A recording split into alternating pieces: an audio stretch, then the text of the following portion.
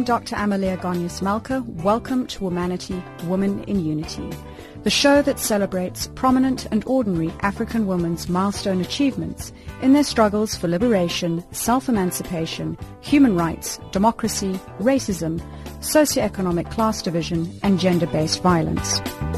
Joining us in studio today is an Australian career diplomat with over 25 years' experience, Penny Williams, who is currently the Deputy Secretary of the Department of Foreign Affairs and Trade. Her regional portfolio includes the Americas, Europe, Pacific, South and West Asia, and the Middle East and Africa divisions, pretty much the whole world. She has also represented Australia in Syria and Chile and was Australia's High Commissioner to Malaysia from 2007 to 2010. Additionally, she was Australia's inaugural Global Ambassador for Women and Girls. On the academic side, she holds a Bachelor of Arts in Asian Studies and a Master of Applied Anthropology and Participatory Development from the Australian National University. Welcome to the show. Thank you very much. Very pleased to be able to join you this morning. And the reason that you're in South Africa in the main has been you've been attending the Indian Ocean Rim Association's 17th Council of Ministers in Durban under the theme of uniting the peoples of Africa, Asia, Australia and the Middle East through enhanced cooperation for peace, stability and sustainable development. And I noticed there were several priority divisions, but the main focus was really on maritime, disaster management, and I noticed there was also a gender empowerment component. Can you share with us a few of the highlights and if the event met your expectations? Sure. The Indian Ocean Rim Association actually is a very unique body. It's been in existence for 20 years and really pulls together the countries of the Indian Ocean Rim who come together to really progress the security, stability and economic prosperity of the region. It's very practically focused. Often we attend as diplomats international meetings where we're talking of sort of in very grand schemes. And the interesting thing about the Indian Ocean Rim Association, IORA, is very practically focused. So it's focused on the blue economy, what the Indian Ocean is able to deliver to us in terms of jobs, prosperity for people, sustainable development. But very importantly, it has as a cross-cutting issue women's economic empowerment. And that's quite interesting in a regional organisation that it actually has projects that focus on women's economic empowerment around the region. So quite some of them small, some of them medium-sized, that are quite practical. Some of them we've been involved in delivering projects together with South Africa that is about getting women ready for business, getting small businesses that are led by women involved in exporting. So it's quite tangible, and I didn't know quite what I expected when I attended. It was lovely. It was in Durban, so a great Indian Ocean city, and I flew in from Perth, another great Indian Ocean city. But I really did have a sense of a very sort of cooperative approach to doing pragmatic, practical things and kind of rolling sleeves up. And as all the delegation leaders, and I was representing our minister, to a person, they talked about women's economic empowerment. To me, it was really a real sign that it was embedded in the work of the association. It's quite interesting. The ministers at the table, obviously South Africa's in the chair, so we had the woman foreign minister. Our foreign minister has just left the troika of the three ministers, a woman, and Indonesia is a member of the troika, a woman foreign minister, and the UAE just took our place and was represented by a woman minister. So quite a dynamic organisation to be chaired by three women, and the organisation agreed yesterday unanimously on a new Secretary General, Ambassador Dr. Nokwe, a woman from South Africa, so the first woman Secretary General. So it's quite a dynamic organisation, it's member driven, but also with a real commitment to women's economic empowerment and the involvement of women leaders. And I think with that involvement of women's leaders, you're having that top-down driven approach. And what I find interesting when you were talking about the fact that it's very practical and very tangible, often when I've attended conferences, not that it's superficial, but everyone's talking about a component. Exactly. but to the level of talking. Can you tell us some of the practical aspects? So as I was saying, so we've just finished doing some symposium and some workshops here in South Africa, and we've done some in Indonesia as well about creating toolboxes for women exporters. Australia, for our part, is hosting a symposium early next year of experts on blue carbon and what that means for the Indian Ocean. We were really lucky also to visit, to tour the South African polar vessel, which was setting off today, in fact, to do with young scientists, men and women, from the region, actually to travel north, which is unusual. It normally travels south, yes. Travel to do scientific research around the Indian Ocean. So it's really quite sort of practically focused work, which I think it makes it immediate and relevant to not just countries but to the people. And I think that was the message that the South African chair was really making to us all.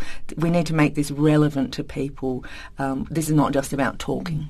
And when it's relevant, people feel involved. Exactly. They can see and recognise that things are actually happening for their benefit. And I think also that so often we talk when we talk at a sort of international level, we're concerned with things that might go wrong or security issues. But this is also very practical about prosperity of the region, about lifting the region, about creating jobs, and as I said, women's economic empowerment. Staying on the theme of women. From 2011 to 2013, you were Australia's Global Ambassador for Women and Girls. And I noted that part of your responsibilities included promoting Australian government policies and activities, particularly regarding gender equality, as well as social, political and economic empowerment of women and girls in the Indo-Pacific region. Could you share with us a few of the priorities that you had in that role?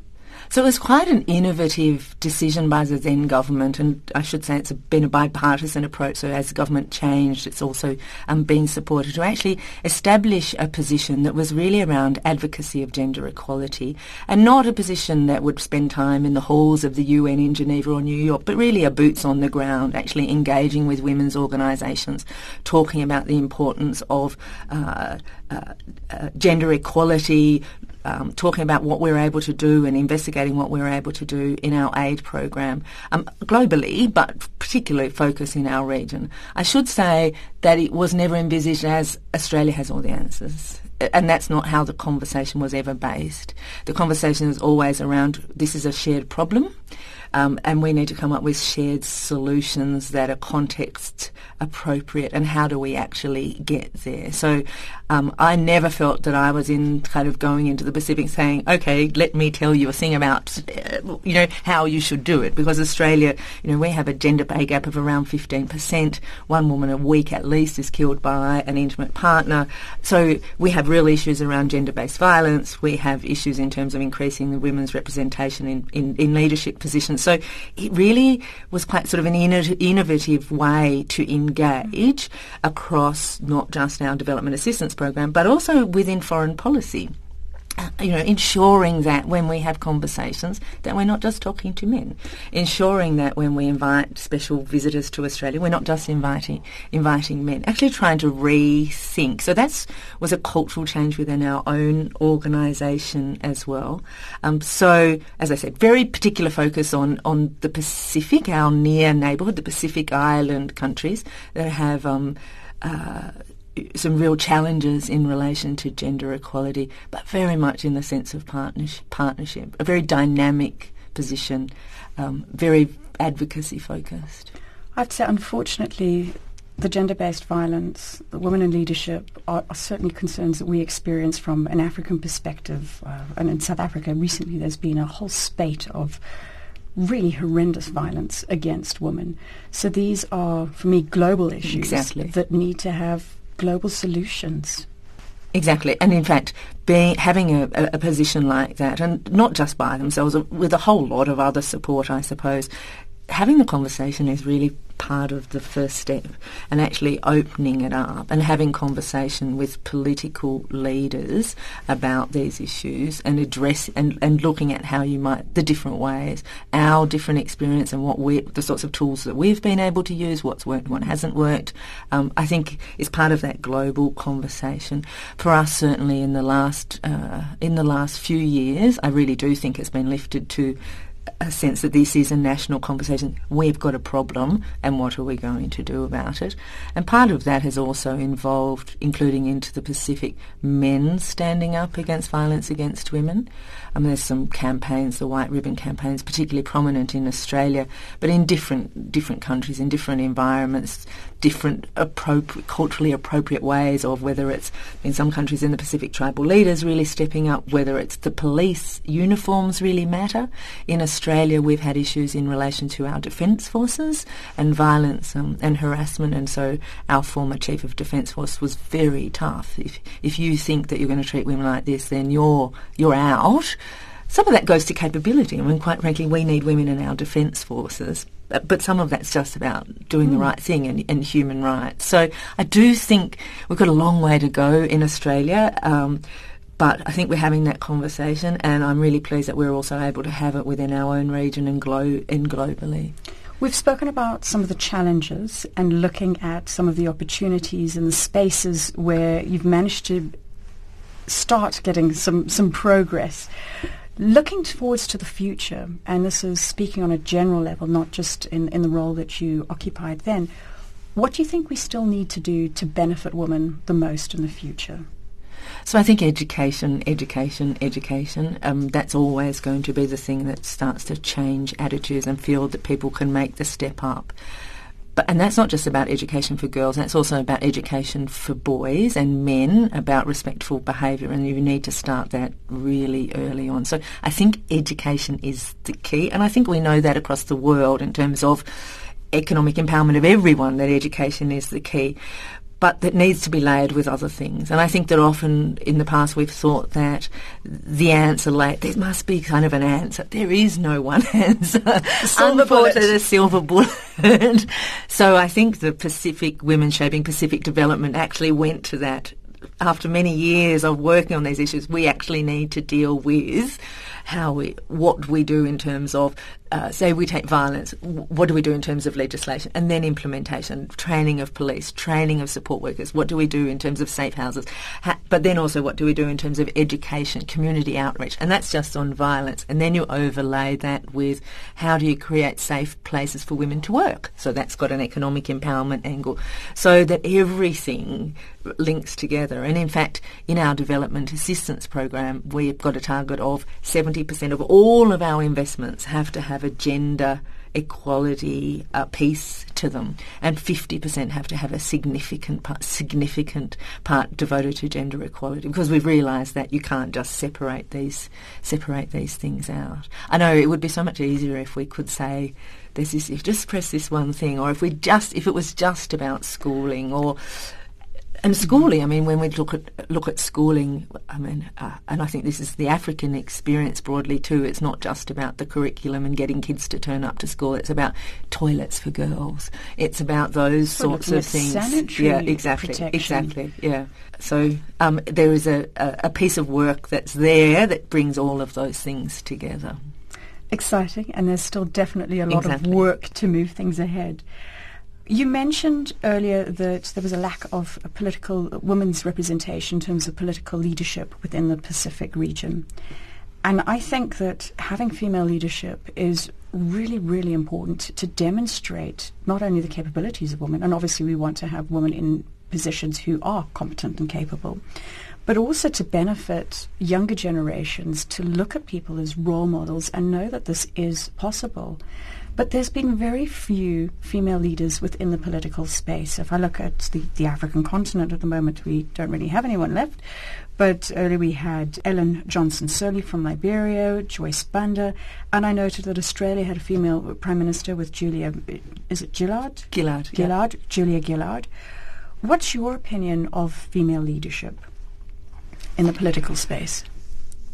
So I think, like you, I think it's incredibly important, and it's important for all the reasons that you said, but I guess I would always think that when we're thinking about it in political leadership or any kind of leadership, unless we're drawing on all the talent that it's available to us, then we're really not benefiting people. And as the world becomes more challenging and more complex, we just can't afford not to draw on the skills and the different perspectives that a diverse leadership brings to any country or any kind of political entity. So for me, it's critical. But I guess it's the same point. We go back to the same thing. It's pretty hard to get political leadership that's sustained, that's not just a one-off, unless you deal with some of those broader issues around inequality. And I don't want to keep using the Pacific example, but it is one where they but the challenge there is when you've got off a low base, how do you do it? Do you have temporary and special measures? Do you look at things like quotas? Do you look at special electorates? Do you focus on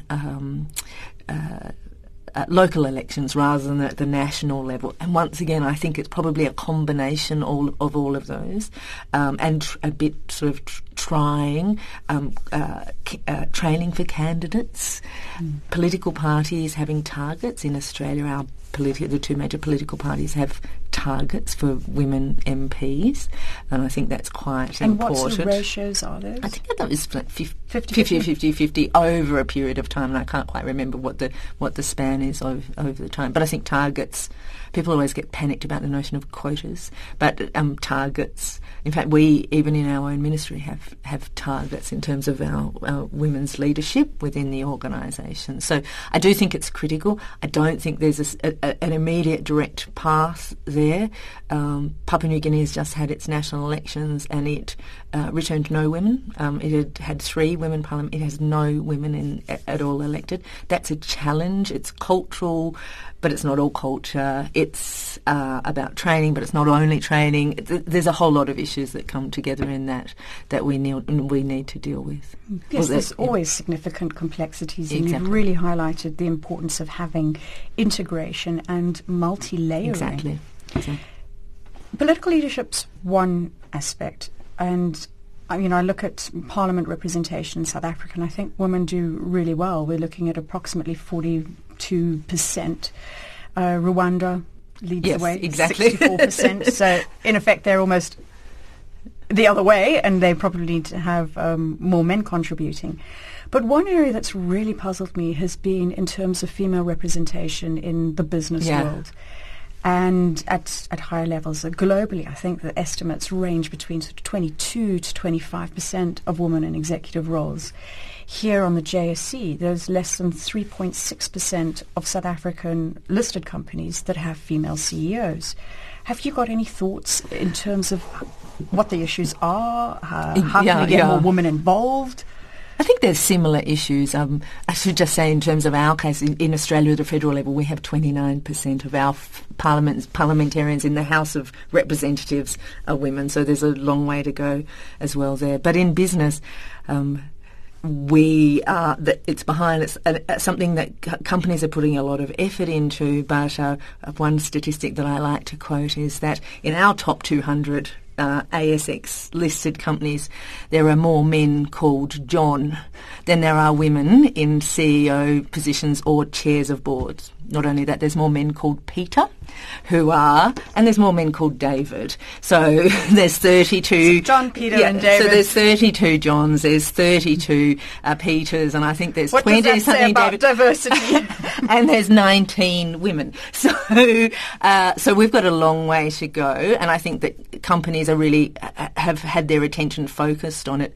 We have a fabulous former sex discrimination commissioner, Elizabeth Broderick, who started something called Male Champions of Change that really was to get the top end of town business focused on this issue, and she's really driven them, and she's so that you actually have these male leaders who are standing up, who actually need almost in competition with each other. I think she realised that was something that you could actually get male business leaders would like a bit of competition. So she's really driven that, and they are incredibly active in terms of the things that they're doing to increase the number of women. And we're doing that within the public sector as well. While the numbers are not as stark, we still have we have issues in terms of the number of women at senior levels. And I think in our ministry, but also in business, people realise that that's a combination. There isn't, once again, no driver. Some of it's about caring responsibilities. Some of it's about women feeling lack of confidence. Some of it's about not putting their hand up, waiting to be tapped. Some of it's cultural expectations, some of it's presenteeism, some of it's not about having flexible working arrangements, some of it's a lot of Australian companies, the big companies, have really taken up sponsorship of women. So a male executive might always mention someone's name in conversation, really trying to promote them. So there's this report, who would be up for that? Oh, well, Penny, she would do a good job because I saw her do that. And being actually sort of explicitly articulating support for women to actually take on roles. Another thing that Liz Broderick talks about in terms of that sort of the trap of presenteeism, the sense that you actually have to stay at work and be having a conversation sort of late at night, is that she really promotes the idea of men leaving loudly. So that men should, when they're going off to their children's sports afternoon or parent-teacher or a sick child, they should say, I'm going now to, and that everyone hears them, so that gives women also permission to do those things without having to feel that they have to hide it away and sneak out. So subtle. Yeah, but exactly, really effective. Exactly. So I guess it's there's some big things that companies or ministries need to do that really are policy changes. But then the cultural change comes from the day-to-day habits that you just need to unravel, the day-to-day practice that might just happen and then just kind of reinvents and reimposes itself. So there's a lot of work that people are trying to do around the cultural change as well. But there's pushback. You can't create sort of a cultural change in these things without expecting some pushback, and that pushback doesn't necessarily only come from men. That can come from women who feel that they have had a position and now a whole lot of women are being let in, and how did that happen?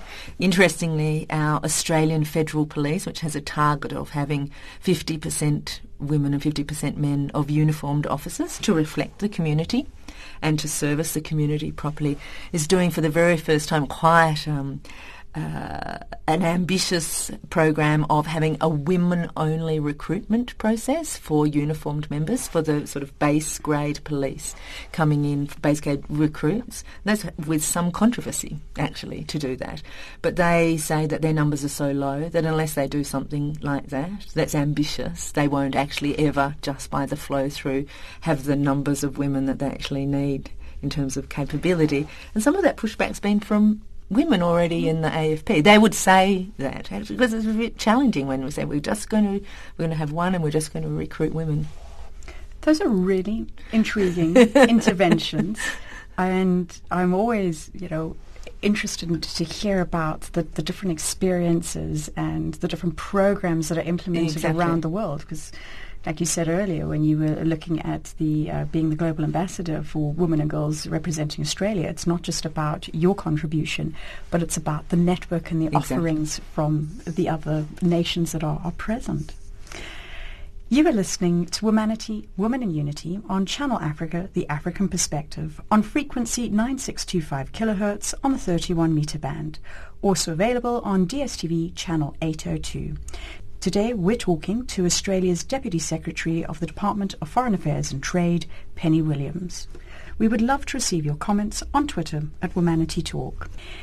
Now, turning more towards a personal nature, you've built up an interesting portfolio in your career and in your current role as Deputy Secretary of the Department of Foreign Affairs and Trade.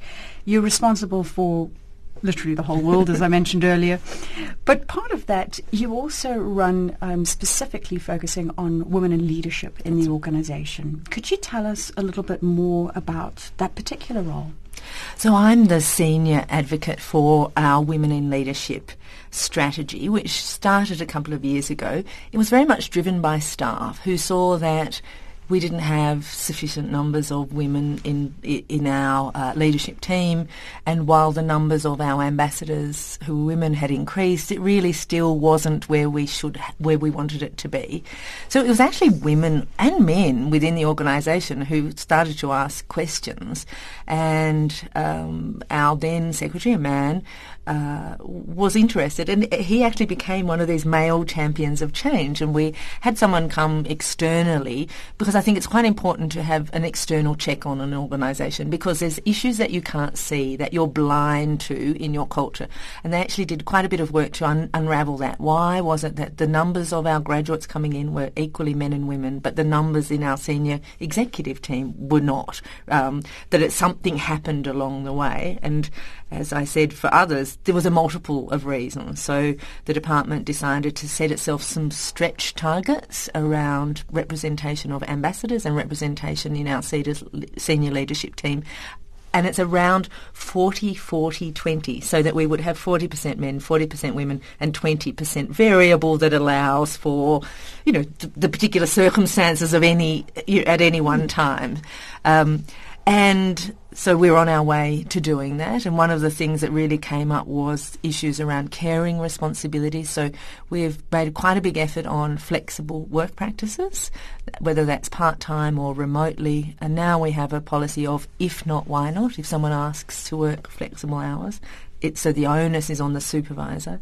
So we've done quite a way with that. We've rolled out unconscious bias training across the department for selection committees, but also for leaders. And we've developed an inclusive leadership guidance, I suppose. I should say that we're trying to engage across the diversity of the whole department. So it's not just we have a Women in Leadership, but we also have other networks and other advocates to ensure that we do have a diverse leadership group. And while we've made some very practical changes that I think in a very short time, and we've changed the conversation, foreign ministries are terribly conservative organisations, and the nature of diplomacy is sort of got this terribly historic, men on horses riding into the very male dominated. So we've really changed it, but there's still a lot of cultural change. And some of the things that have been really important symbolically. So for my whole career, when I walked in where the senior executive floor, there's a row of black and white photos of white men. And it goes back, there's about 25 of them. And you kind of walk past that every day for your whole career, and certainly you think there's no place for me in this organisation. I don't look like that. I'm not going to be on the wall. Exactly. So now we have a woman. We have our first secretary who's a woman. That's great. But so one of the ideas, and it's great, was to actually have colour photos around the department that showed women in diplomacy. So some of our ambassadors who are women actually out there actively involved. It's really kind of just little things like that make a difference for younger people joining the organisation. The names of a whole lot of our meeting rooms are after Australian flowers, the Banksia room. Now they're named after senior women in diplomacy. So those things have really demonstrated the department's symbolic and cultural commitment to change. So I think some of the practical things like increasing the number of part-time workers, increasing people being able to be flexible when they come back from maternity leave. They're actually the easy part. The most difficult part is to just change attitudes. And once again, for us, that's about the little habits, the things that come up every day. But it's really important as well to have people like me, and also men at the senior level, really driving that change throughout our organisation. And I'm completely stunned often that this is becoming, in a very short time, part and parcel of what we talk about, that we actually have conversations in the divisions of the ministry about, do we have enough women on the panel? Do we have enough this? Did somebody take account of the gender? So we've got a long way to go, but we're well and truly on the path. We have, as part of that, I have a number of advocates as well, using that same model, women and men. Some of them from the areas of our ministry where the IT area, the property area, where you don't have terribly many women and who may be a bit less sort of advanced in looking at some of these issues. So we want to bring those along as well. And my view is that as I said before, this Women in Leadership strategy will also pull through notions of a diverse leadership. So it's not just about women. When we start to change what we look like, when we start to change the way we do things, we change it for everybody and that we have something that's opened for a broader range of people. So it's quite exciting to be involved in driving something that came from grassroots, but actually leadership engaging and taking forward. And is having a relatively big impact in a short time frame. It really is having a relatively big impact. And that's not to say there won't be pushback. For some people, that's going to be quite challenging. And you can already see that perhaps people say, "Why did I not get promoted because I'm a man?" And we have to be able to deal with those sorts of things. We can't be just sort of blithely go ahead and not realise that cultural the pendulum could shift the other and also way. Cultural change is complex and it's not just a straight line, a trajectory that you get on and it will you'll reach a certain point and it will all be okay. There's some tough issues to deal with along the way. And the reality is you're never going to satisfy everyone. Exactly. But I think that transformation is something we've got to be in a continuous cycle of change. It's reading the environment. It's looking at where organizations, people, countries, economies are going forwards to and how best to adjust yourself in order to do that. So everyone is contributing in a meaningful way. Exactly. And for us as a foreign ministry, we need to reflect Australia. We need to reflect the population whom we represent, but we also need to, because the world is challenging, we need to draw on everyone as well. So we need to reflect, but we also need to be drawing on the talents, a diverse range of talents to actually deal with what is this very complex world we live in, where things are not as straightforward as they might once have been. Stepping away slightly from the work environment, you are also mum to 4 children. Yes. You have an incredibly busy portfolio. On a practical aspect, can you share with us some of your time management secrets and how you manage to juggle building a professional career while still maintaining your family? Yeah. So I'm always wary when people ask me that because I think people always kind of think, well, if she can do it, then what's wrong with me if I haven't done it? So it's about looking at what opportunities work for someone. So I had one guest and she said, my balance is when I fall over from doing too much work, then I move across to the family. Other people... I've kind of reflected on this quite a lot because actually I had my first child the year after I joined the ministry as a graduate, and they've kind of got a big age span. I've just been off studying and doing some other things for the last couple of years. And so having returned to the office this year into this deputy secretary role is the first time I've worked when I haven't had a child in childcare or primary school. And so I suddenly think I can go to work when I want, I can leave when I want. That's what all these other people have been doing all the time. So I've never known anything else. So that's a sort of starting point. But I suppose I've never stayed late. I've always tried to I had to pick up kids from childcare. So I've always tried to manage my time as best I could for work. So the focus has been on my work time management and making sure I'm out of the office and dealing with family. I've always had a supportive partner. I haven't had to do it all myself. So I've been, and you let things go. And some things are work things and some things are home things. And sometimes, the house is messy and sometimes, things may not be as organised as at home. And there's also at work, I think that people, it's that presenteeism. I think people can fall into the trap of feeling that they have to be at work to show that they're at work or that they need to deal with everything. Well, some things can survive till the next day. You just become very good at prioritisation and working out what you actually need to do. And sometimes it all just falls apart and then it just doesn't matter. Actually, it doesn't really matter at all. And sometimes you can be a bad mother and sometimes you can be a bad employee, but it all washes through. I think that women can be a bit tough on themselves. Definitely, and I think that that's part of the challenges that they are trying to be, almost sometimes you get superwoman syndrome, and it's totally impractical. Yes. I think I was, in one way, as I said, so I've had this time where I've always had small children. So in one way, actually having had my children quite young and working at the same time, it just meant that I've always worked. I didn't know what it was like on the other side. So I hadn't given something up. I just always had been at work when I'd had children. So that was my day was kind of organised, has always been organised in the same way. So I've never had the shock of having to had freedom and then having it curtailed. Now it's the other way around. Exactly. Exactly. Well, one question that I ask all my guests on this program is secrets to their success as part of the key drivers and aspects that they think have really helped them get to where they are. And common things are always perseverance and hard work. Those are sort of the typical components. What, in your opinion, have been some of the key drivers to your success? So I think, career in diplomacy is a funny one because you never know quite where you're going to be next.